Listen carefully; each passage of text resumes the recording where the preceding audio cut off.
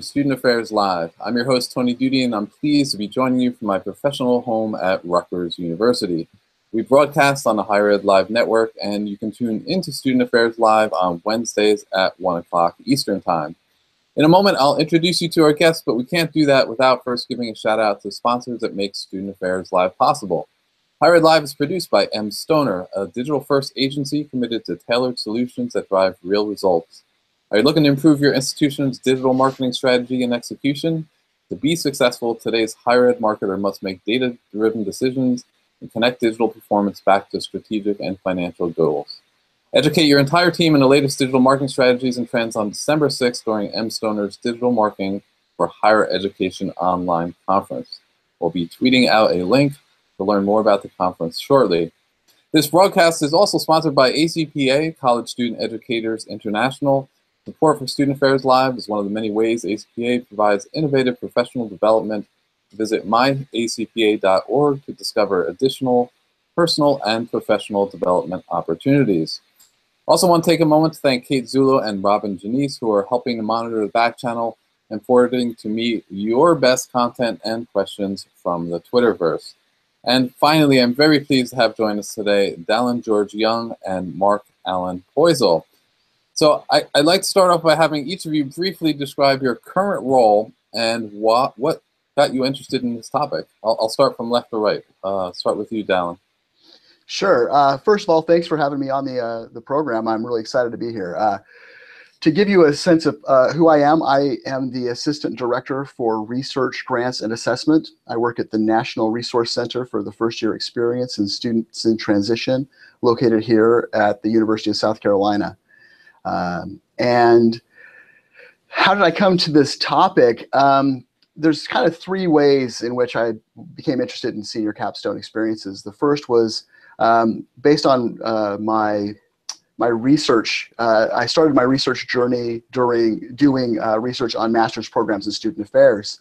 And one of my projects on student affairs master's programs was trying to understand how culminating experiences in master's programs were related to student outcomes. So, for example, if you did comps versus a thesis versus a portfolio, would you have better outcomes in certain areas? And there was some research that we had done that suggested that maybe if you did a thesis, you might have better research outcomes as an example. We found out from that study that really what we found out from that study is that the people who responded who didn't have any culminating experience had the lowest average ratings compared to people who participated in other culminating experiences. So in other words, kind of the results were suggesting that doing something was better than doing nothing, right? Mm-hmm. So the second place that I came to an interest in this topic was from my professional experience in higher education.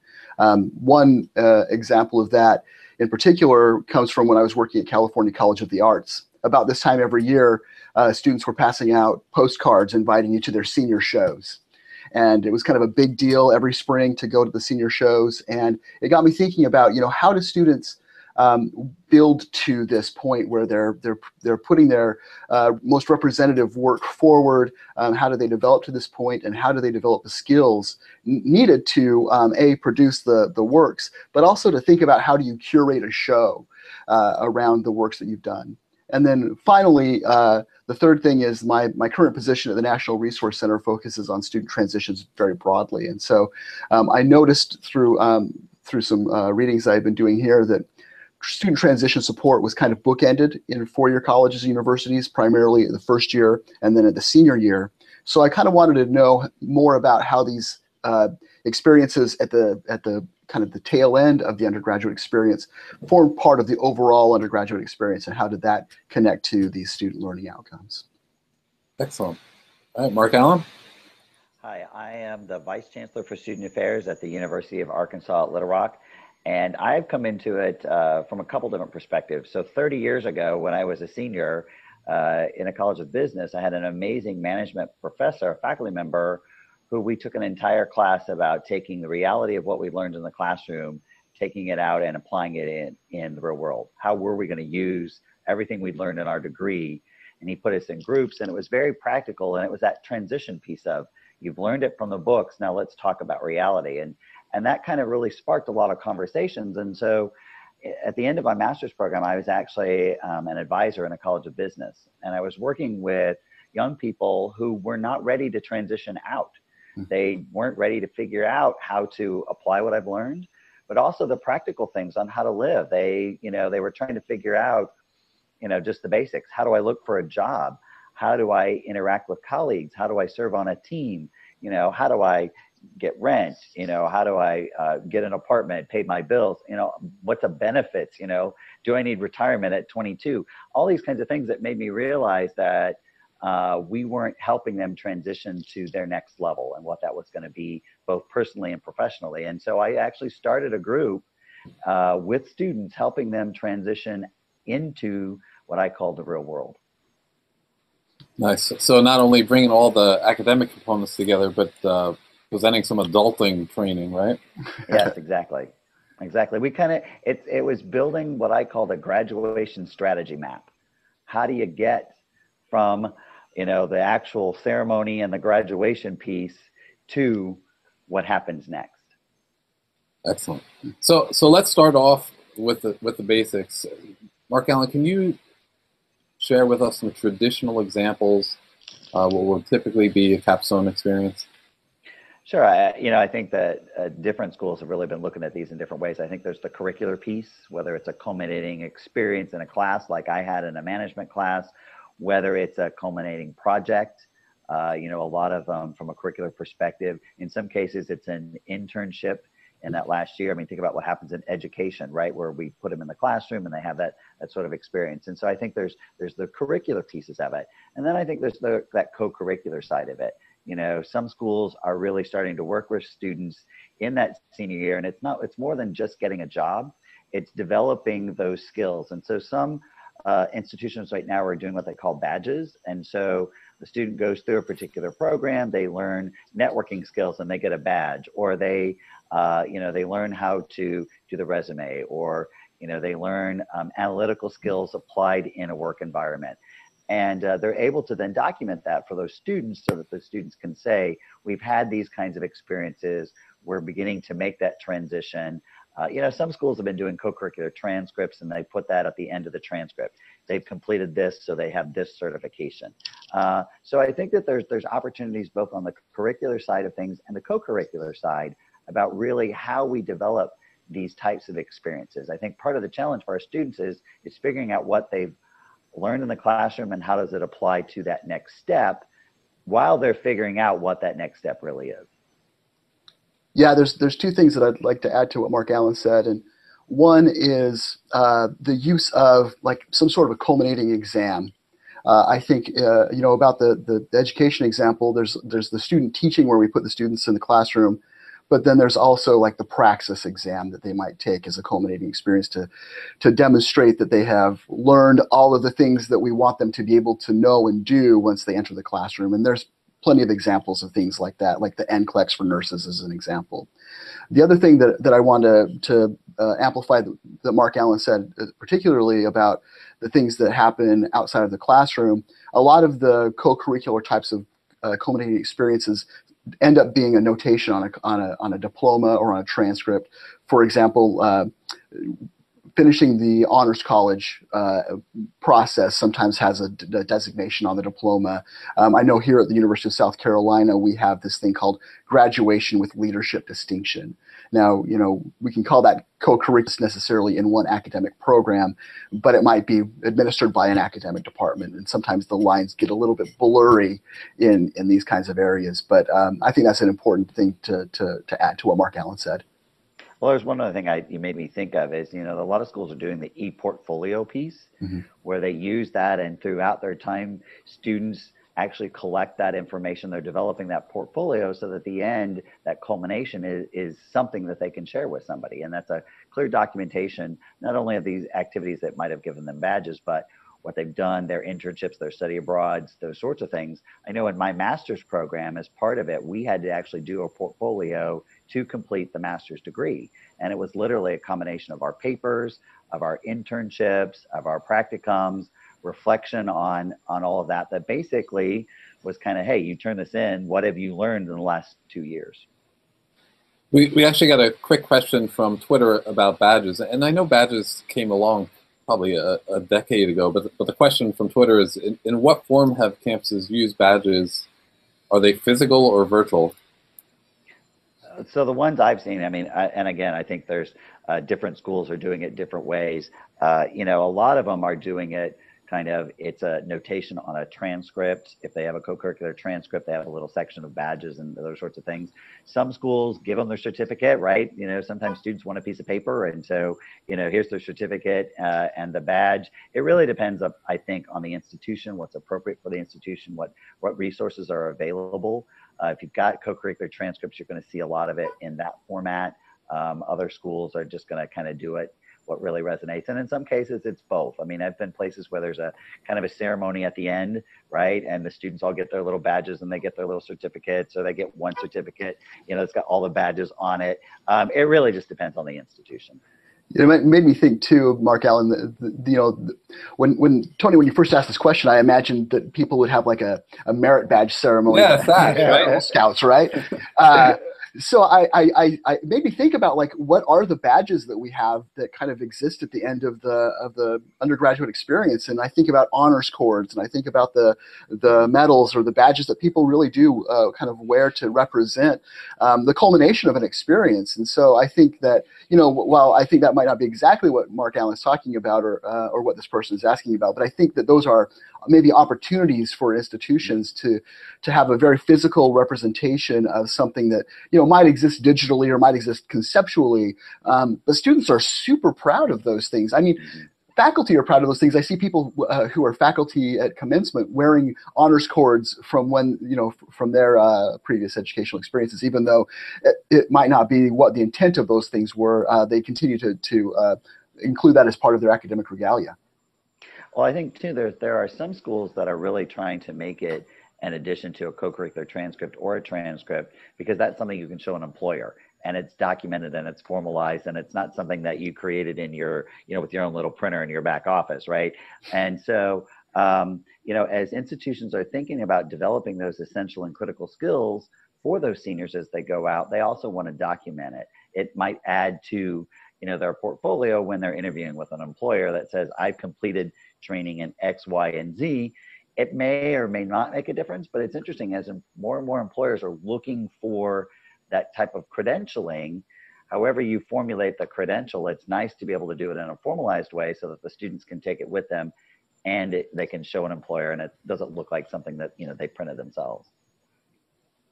So, Dallin, Mark Allen talked about the what of Capstone senior year experiences. I want you to talk a little bit about why. Like, what purpose do they serve, and what are some of the common traits and characteristics that they share? Yeah, I think to answer that question, Tony, we have to kind of go back to the beginning. The whole universe was in a dark, dense state. Maybe that's still too far back. We need to start talking about, like, what's happening in the senior year, right? Seniors are at the end of the academic experience, or the end of their undergraduate experience, and, you know, they face a lot of it's kind of an interesting cocktail of emotions that these seniors are facing. They're facing the excitement of completing their course of study. They're excited about what the next steps have in store, whether that's the career, whether that's a professional or graduate school, and they have the opportunity to demonstrate who they've become and all of the skills and knowledge that they've mastered. There's opportunities to engage in leadership. You know, I think about presidents of student organizations, this is happening in the senior year. And so there's a real opportunity for students to demonstrate who they are, a confidence in all of these things.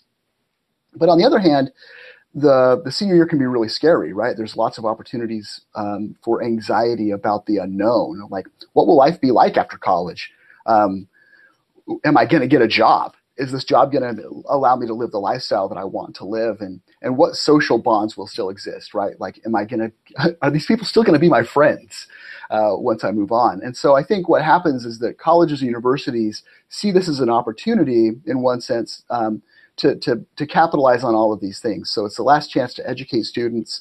It's an opportunity to find out if the students have learned what we hoped that they learned. It's a chance to check in to see if they have demonstrated all of these things that were going to help them in the real world, like Mark Allen said earlier? Do they have the key skills, the critical thinking, the communications, the teamwork, the leadership skills that employers want from graduates? So we need to find out if these students are going to be successful in whatever those next steps are. And then I also think that it's important not to overlook the fact that it's important to institutions to know that we have solidified these people, their connection to the institution. Are they going to be engaged and committed alumni? So once you kind of understand what's going on with the students and kind of what the institution is hoping to be able to do to capitalize on all of these things, it becomes a little bit clearer why institutions might offer capstone experiences, right? It's a chance to offer high-level integrative thinking.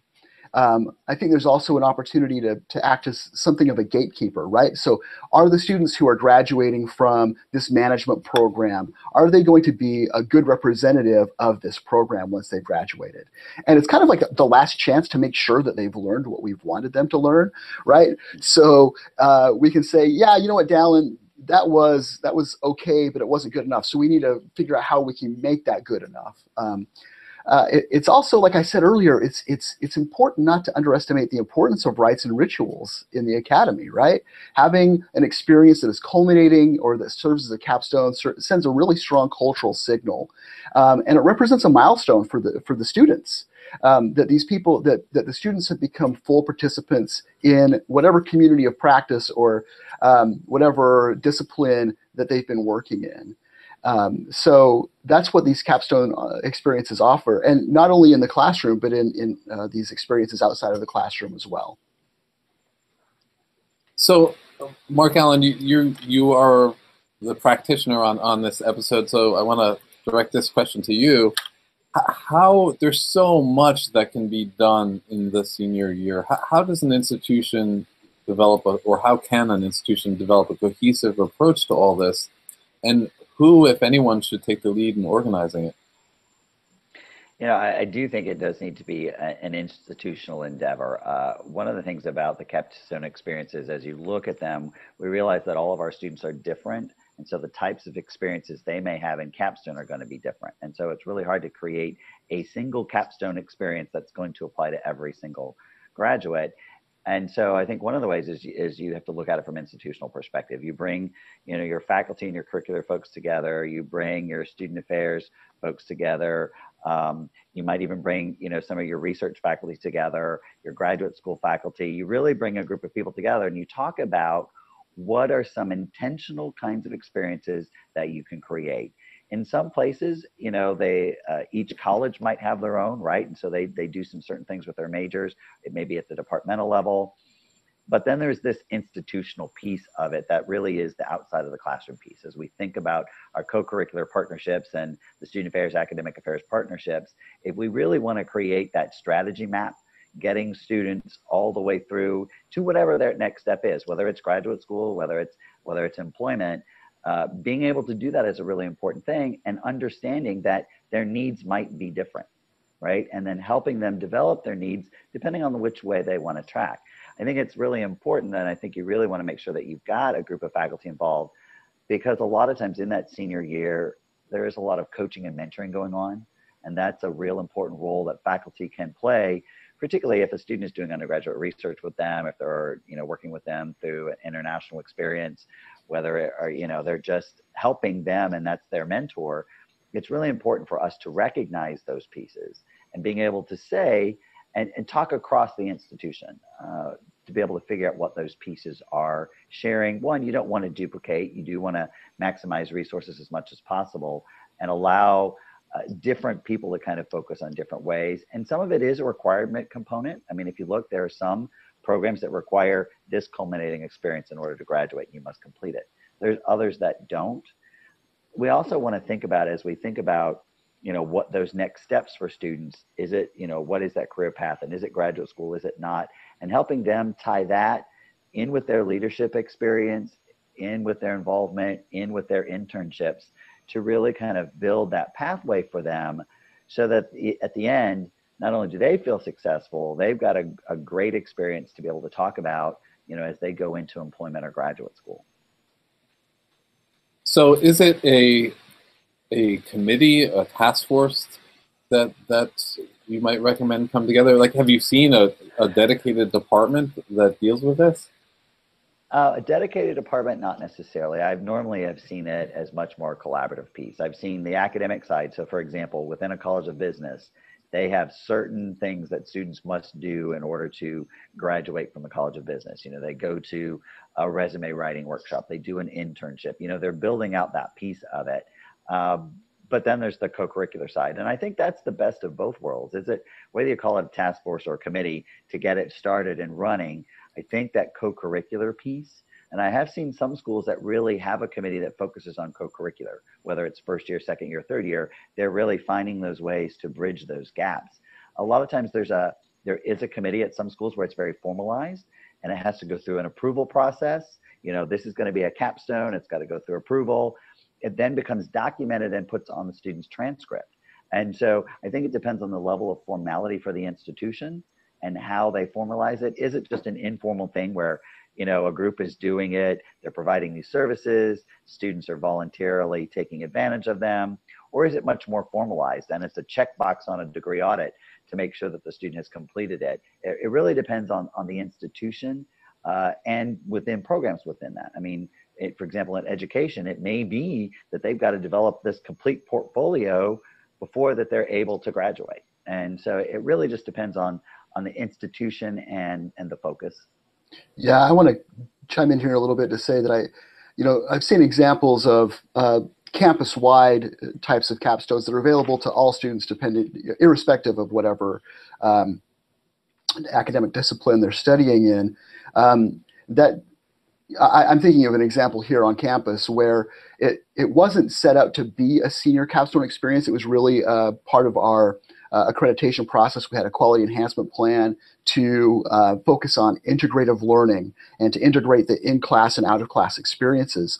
But really what has given the program a lot of life was this culminating opportunity to have a graduation with leadership distinction, you know, to be able to document the opportunity, all of the experiences that they've had across their undergraduate experience in an integrated sort of a way to be able to have that show up on their transcript and on their diploma.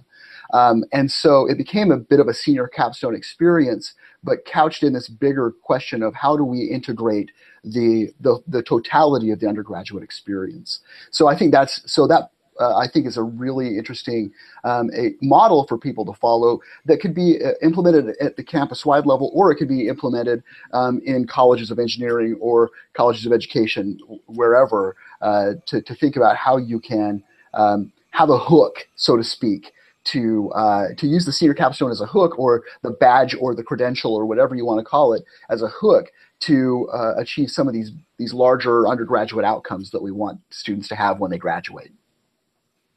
So another question related from the Twitterverse here. Someone is asking, you know, badges, or saying badges are great, but do they mean anything to employers? So I don't know if there's any research out there.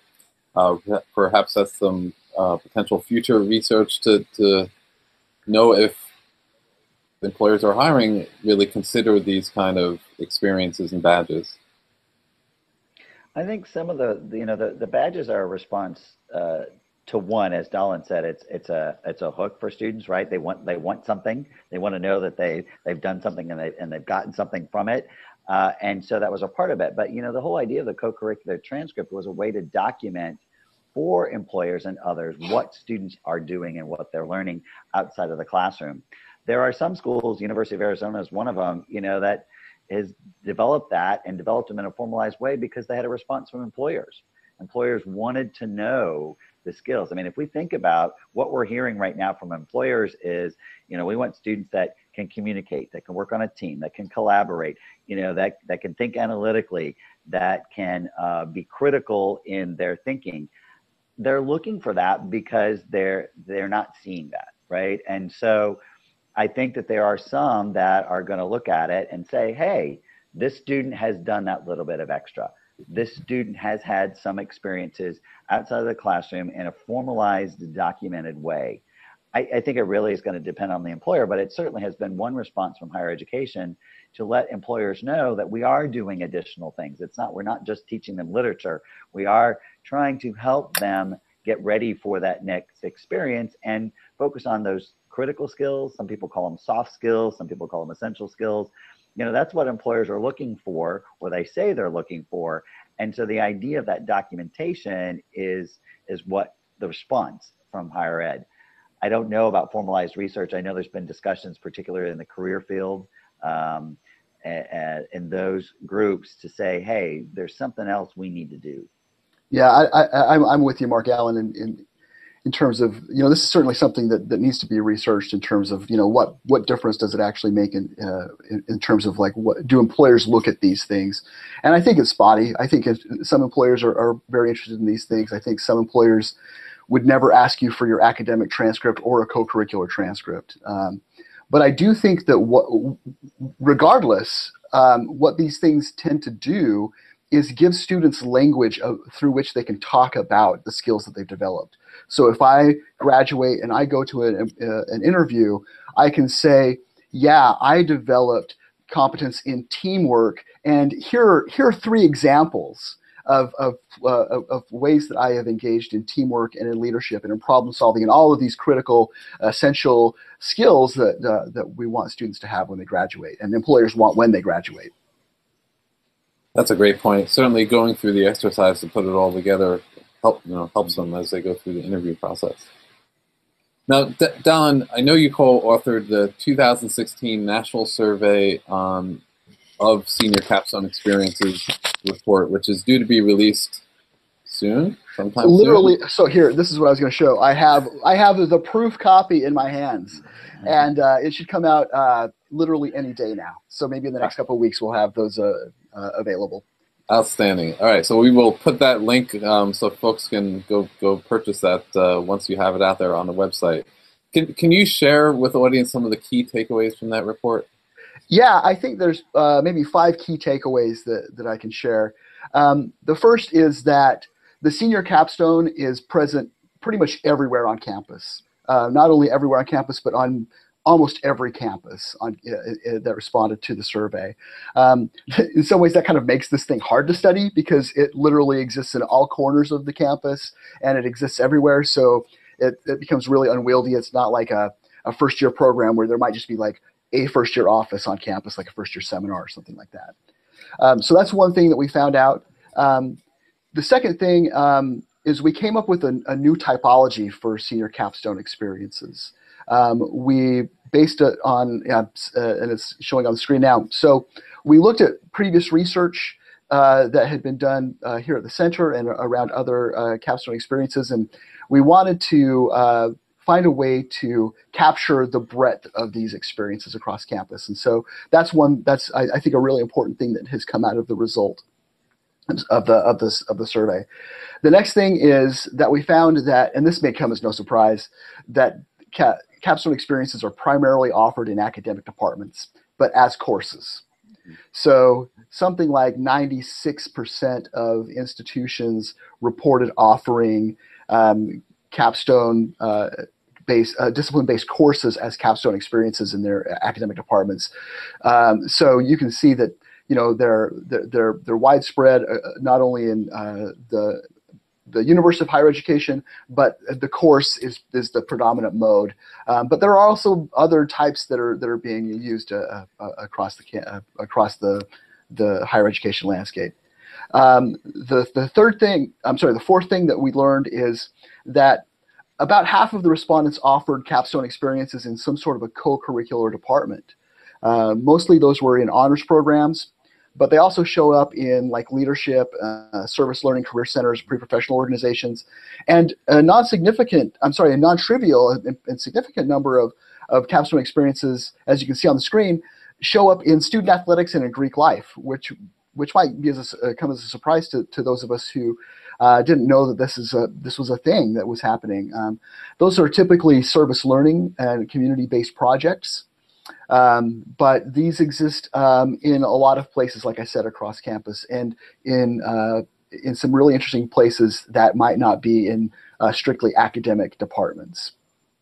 And then the final thing that I'll say that was a takeaway is there's a really interesting, I'll call it a disconnect. You might argue that term between institutional goals for the senior year and what individual goals for capstone experiences are. And what do I mean by that is when we ask respondents to tell us about what the institution level goals for the senior year would be, they were telling us about the graduation, job placement, professional graduate school enrollment. Those were the key metrics that those were the key outcomes that they wanted for the senior year. But when we asked about goals for capstone experiences, they were really more about critical thinking. They were about integrative learning, academic skills, career preparation, writing skills. So there's a couple of ways to interpret this. One is that it can mean that institutions aren't very well coordinated or sophisticated when it comes to understanding what their outcomes of the senior year should be, because really things like graduation and job placement really are byproducts of the educational endeavor that we're that's kind of what we want to educate people. We want to make sure that they're prepared for that. But if we do our job and we focus on these learning outcomes, those things will kind of take care of themselves. It also means that sometimes that while capstones might be the most easily identified senior year initiative, it might not be that institutions are capitalizing on the opportunities to use the capstone experience as the primary vehicle for achieving these institution-wide goals of critical thinking, integrative learning, and things like that. So I understand from some of the resources you shared with me, Dallin, that 40 years ago, we would have found a really small percentage of schools offering these kind of experiences. Do we have an idea how many employ these experiences now? Like I said a second ago, probably everyone. I think we found that literally 99% of respondents said that they had some sort of a capstone experience on their campus. I think the figure you're quoting, it refers to the work by Art Levine, like in the 70s, about 3% were doing these capstone experiences. And I think what he was talking about is like the academic course of a capstone experience. And I think even still, the growth is phenomenal, because right now we're talking about 90% or more institutions have some sort of a course-based capstone experience. But I think that the reason for that growth comes in a couple of ways. One is the 1998 report by the Boyer Commission on the undergraduate experience in research universities, highlighting that a senior capstone experience was a promising practice. I think that we saw a lot of movement in this area once the AAC&U, the Association of American Colleges and Universities, listed senior capstone experiences as one of their 10 high-impact practices. NESE has got a lot of good research that shows that students who participate in capstone experiences have greater than high levels of engagement. So I think this is kind of what has led to the kind of nearly ubiquitous adoption of these capstone experiences. So, Mark Allen, on a previous episode that I did on high impact practices, I asked how can we scale this in an economic way for folks so that every student has the opportunity to have a high impact practice. How do we do that with capstone experiences? Because certainly some are more resource intense than others. Well, I think part of it goes back to my earlier comments that we have to think about it as capstone experiences, and that every student doesn't have to have the same exact experience. And so, if it's curricular and it's in the course, those students, or that college is doing it and they're doing something for their students. And I think we have to think about it from that perspective that, if you're at a large institution, you're not going to put every student through the same kind of experience. And I think the key piece, though, and I think why I talked about that collaborative committee, is it's determining how every student will have an experience, not that every student has to have the same experience. Certainly, we're in student affairs, in my student activities area, we're changing our programming model, and our model, is going to focus on seniors and is on these kind of graduation strategies and this kind of programming. So we're rethinking how we do general kind of programming, certainly making it fun and engaging, but again, that practical component and how do we manage that? Well, that ties to what's happening in our College of Business and the programming that they're doing. And so we're actually finding ways to not only share resources, but share levels of expertise. Our leadership program that's got, 600 students in it, they do some similar kinds of experiences. Well, if they're doing it, then somebody else doesn't have to. So it's really kind of figuring out the right ways to share resources across the campus, making sure you're communicating and across your institution, sharing information, finding ways to partner, but also realizing that a lot of it can be through service learning, internships, co-ops, academic experiences, student affairs kinds of experiences, what's happening in your career services. There's lots of ways to do that. There are some schools, quite frankly, that have found pieces and parts that are really valuable for students. And so there's an extra charge. So if they're doing, for example, career services is doing an etiquette dinner, right? And a networking reception. And so they really are teaching students that component. There might be a $10 charge to pay for the cost of that component, but that way they can invite a lot more people to participate, right? And so there's lots of different methodologies. Everybody's trying to kind of figure out the easy way to do it. I think the focus really has to be on thinking about your programmatic model. What are those essential skills? What is it you want and the learning outcomes out of your capstone experiences? And then that helps the institution begin to figure out, do they need to allocate resources to that? Is it predominantly a curricular experience? Is there something you can do co-curricularly? Is there something you partner with employers to do? Some schools have gotten employers to sponsor the etiquette dinners and receptions and the networking, because that's going to help them as they work with their future students. So I think there's lots of ways that we can really be creative around how to build these experiences. Go ahead. Oh yeah. One thing that I'm thinking about too, as Mark Allen is talking about this, is that I don't think that there might not be a shortage of these opportunities across campus. And one way to quote unquote scale this up is really about doing an audit of where do these programs live, and who's doing them, and where are some natural linkages that we can, make sure that we're not systematically disadvantaging one group of students, but that, if Mark Allen is doing an etiquette dinner over here in the College of Business, and I'm trying to do the same thing in the Career Center, and we don't know that we're doing the same thing, is there an opportunity for us to collaborate and to have a much wider reach and to really have some economies of scale that way? I love that idea. And it goes back to what you spoke about earlier, Mark Allen, with the strategy map, right? It's really it's aligning all your competencies across the entire institution, and potentially seeing where you might have some gaps, or to your point, down, maybe you have an oversaturation of one particular program. Well, and Dallin makes a good point when you talked about engagement and audits. I have been at institutions when they're really trying to determine the engagement of their students. They will do these kinds of audits to really figure out how are the students engaged and outside of the classroom, whether it's service learning, internships, those sorts of things. And they'd be amazed when we started doing it. It was literally just a laundry list of all of these things that were happening on campus that people didn't necessarily know about. And we quickly realized is that a majority of the students were engaged in some sort of experience. We just didn't realize it because it was happening in so many different ways. So I'm gonna skip ahead to a question related to what we just talked about. And you mentioned earlier, Dallin, the 1998 Boyer Commission's report, where they had 10 suggestions, and culminating a senior program culminating with the Capstone experience was one of them. And it further suggests that it be, and I quote, conducted under the mentorship of a seasoned scholar teacher who understands the joys and frustrations of a major project. And ideally, the mentor for the Capstone course should be the student's major advisor or faculty member already familiar with his or her capabilities and experiences. So that's the end of that quote. So Mark Allen, I'll direct this to you. Is this faculty advisor role realistic in a modern research university? I'm thinking in particular of some of these big research universities with tens of thousands of students, where the faculty may have more of a cosmopolitan framework rather than a local framework. It's harder to get to know the students in such a large institution like that. So does it have to be faculty? Sure. Well, I think there's a couple different things to think about.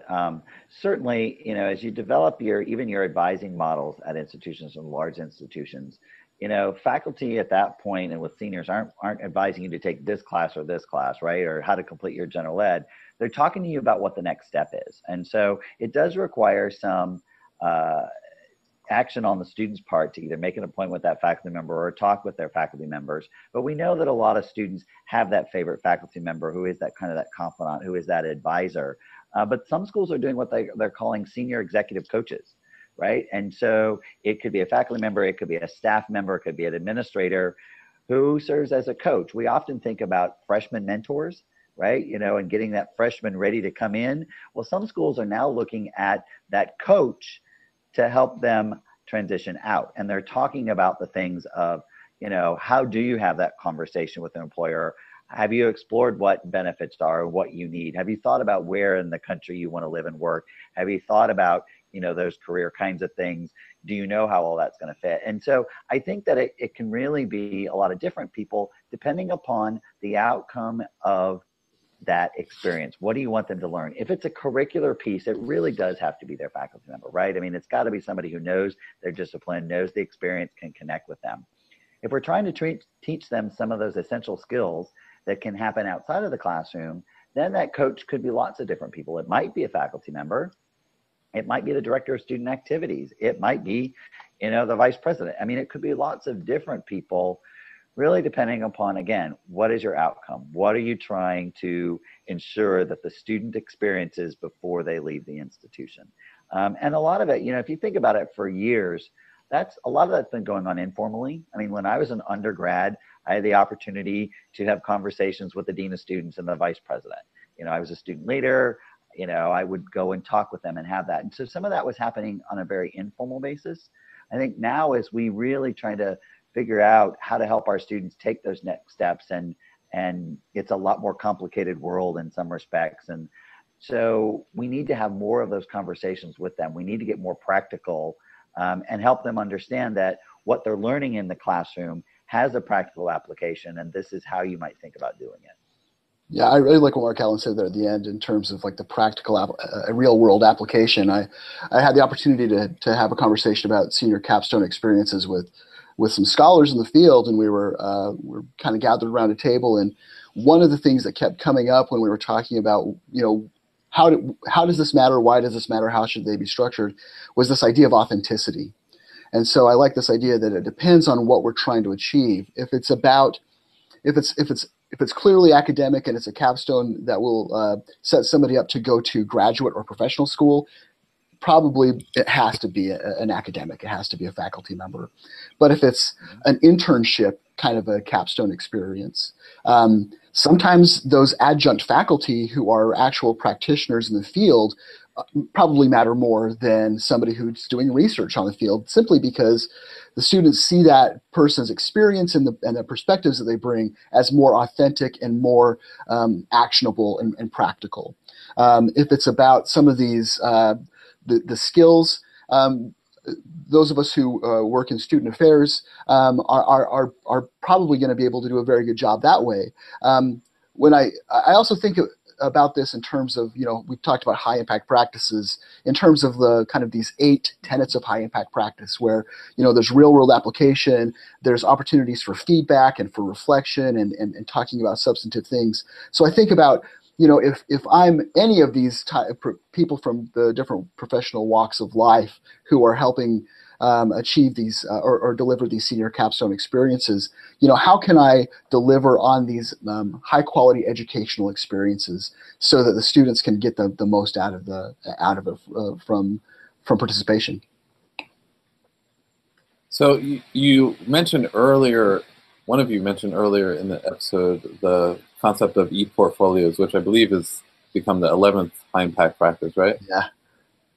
So that's one example of technology. Maybe one of you can share like what might be in such an e-portfolio, and other ways that technology can be incorporated or you've seen used in these senior year capstone experiences.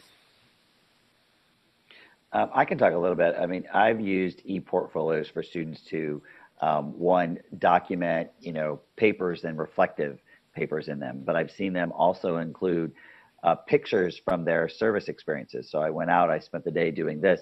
It's a picture of them doing it, or pictures of when they've done group projects. In one of the classes I teach, it's about the group projects. And so they have to do some visualization activities. Well, that's part of that portfolio.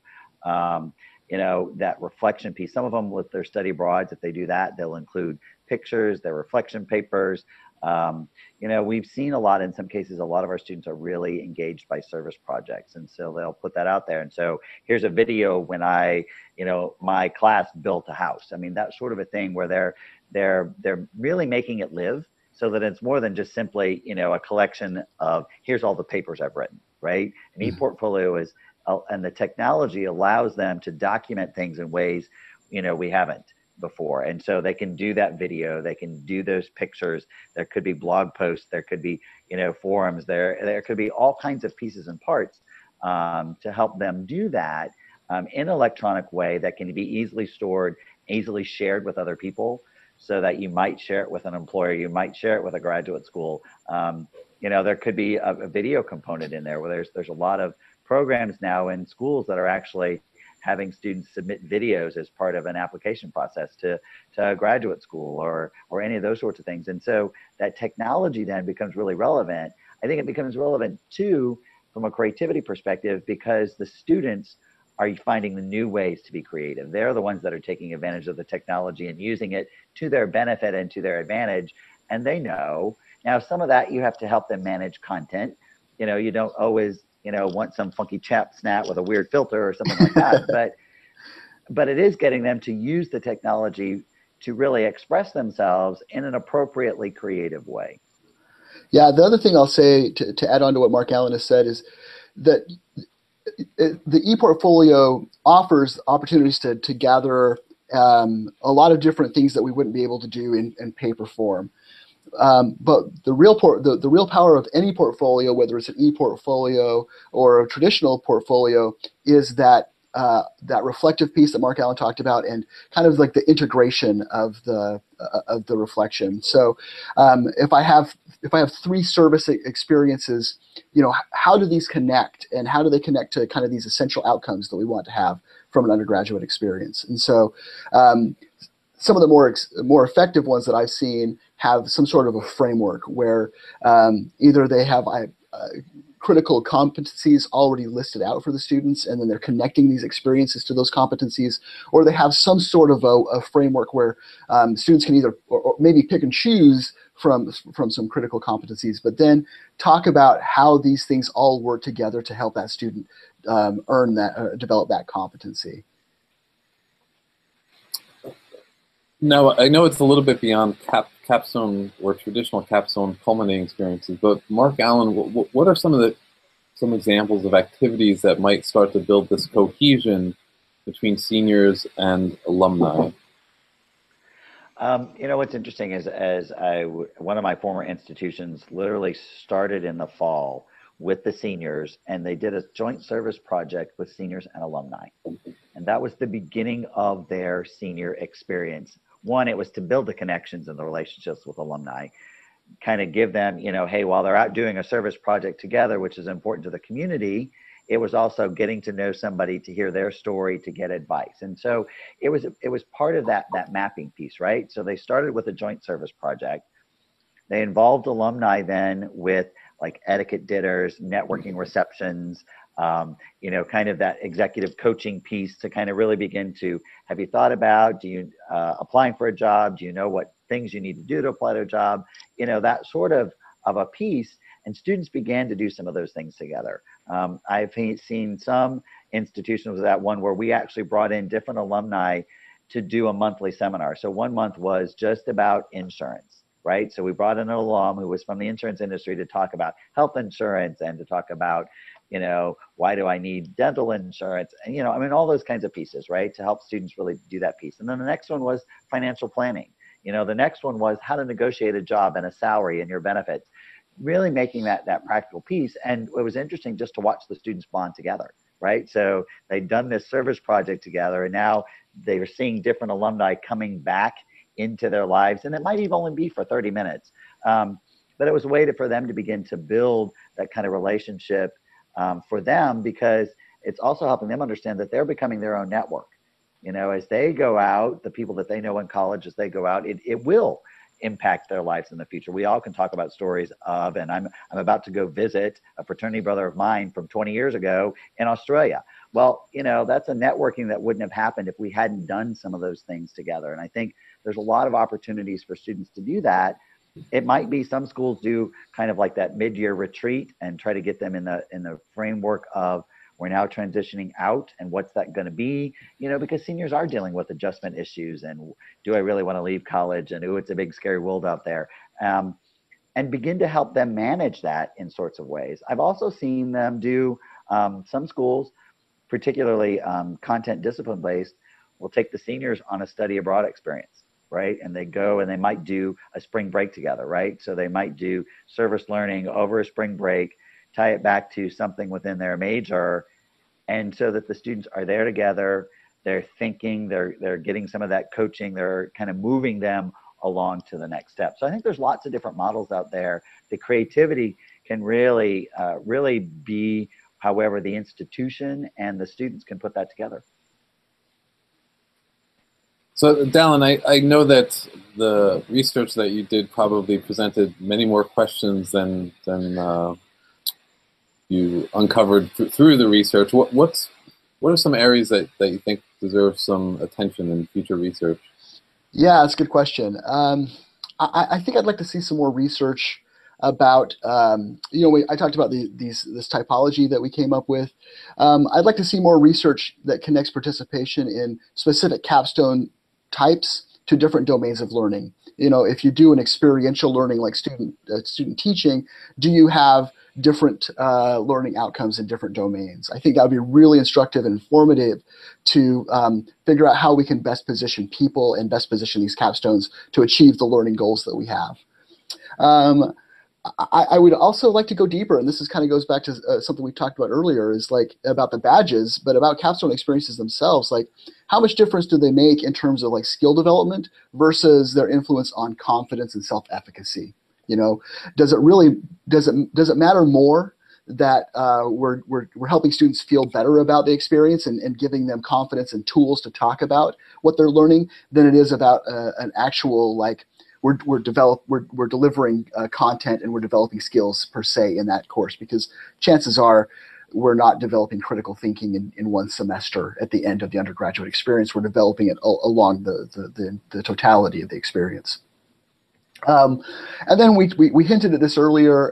Mark Allen brought this up in terms of like who has access to these, who, you know, are they widespread, and are there certain population groups who do or don't have access or aren't taking advantage of these capstone experiences? You know, they've been listed as a high impact practice. We know that students who participate in high impact practices, all students get a bump, but students from underrepresented groups get an extra bump for participating in these high impact practices.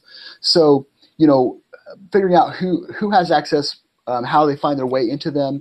And then I also think that this also hints at some sort of the hidden curriculum, so to speak, of colleges. So we need to do research to figure out how we can make these things equitably distributed to all groups of students. And then if there are certain outcomes that are coming of this, we need to figure out how we can make those experiences explicit and help students understand the benefit of that, especially those students who might not have the same cultural or navigational capital as some majority students do. Just a couple ideas. Yeah. So I want to be mindful of time here, and we're winding down to the end of the hour. So if you could each take 30 seconds, 45 seconds to share some resources, maybe a website, books, conferences, newsletters that can help viewers continue to learn about and explore the topics covered during today's show. That would be fantastic. We will tweet out as many as we can, and we will certainly capture them and throw them back onto the website so folks who are viewing the archive can link to some of these resources. So Mark Allen, you want to start us off?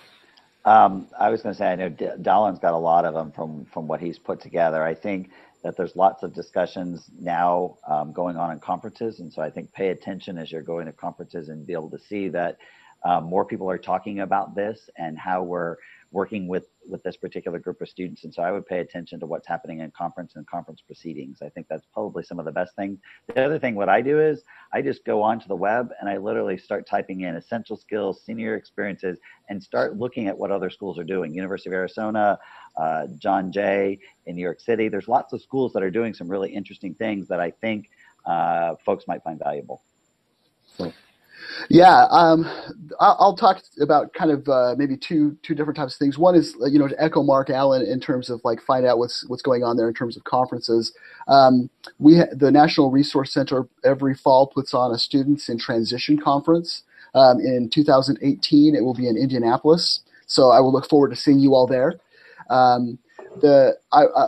AAC&U, they typically talk frequently about senior capstone experiences as they've named them as a high impact practice. They've done a lot of work to further that cause. I'll also kind of give a shout out to Elon University. They do a research symposium every year, and the topic that they're going to tackle this next year is on senior capstone experiences. So if any of the people who are listening today would like to get involved, I think they're still, I don't know exactly when the deadline is. I could probably look that up, but they're looking for people who want to do good research on senior capstone experiences. The other thing that I'll say is, shameless self-promotion is the research report. You can order it now online. It will deliver, I said, probably in the next couple of weeks. But the National Resource Center has also published a couple of other books on the senior capstone. One is Writing in the Senior Capstone. It's by Tracy Skipper and Leah Masiello. It's a really good book. It's got a lot of practical suggestions. It's about writing in the senior capstone, but I think a lot of the concepts can be applied to other aspects of the senior year. And then finally, this is kind of like a heavy hitters of a book on the senior year. It's got people who are big names in the world of student transition research, like Stuart Hunter, Jennifer Coy, Jillian Kinsey. A lot of people who contributed throughout this book as well in the senior year. Another great resource. Wow, I'm gonna have to add them to my bookshelf. And if you've got room on your bookshelf, Mark Allen, maybe throw them out there. But Dallin, Mark Allen, thank you so much for sharing your time and knowledge today. You've definitely got my head spinning with thoughts on how we can do this better at my institution. Keith Edwards will be back next week to discuss the importance or lack thereof of pursuing a doctorate degree for student affairs practitioners. Should prove to be an interesting episode. You can receive reminders about this and other great shows by subscribing to the Higher Ed Live newsletter. You can also browse the archives at higheredlive.com or subscribe to our iTunes podcast. I'm Tony Doody. Thanks for watching, everyone. I hope you make it a great week, and I look forward to seeing you soon. Take care.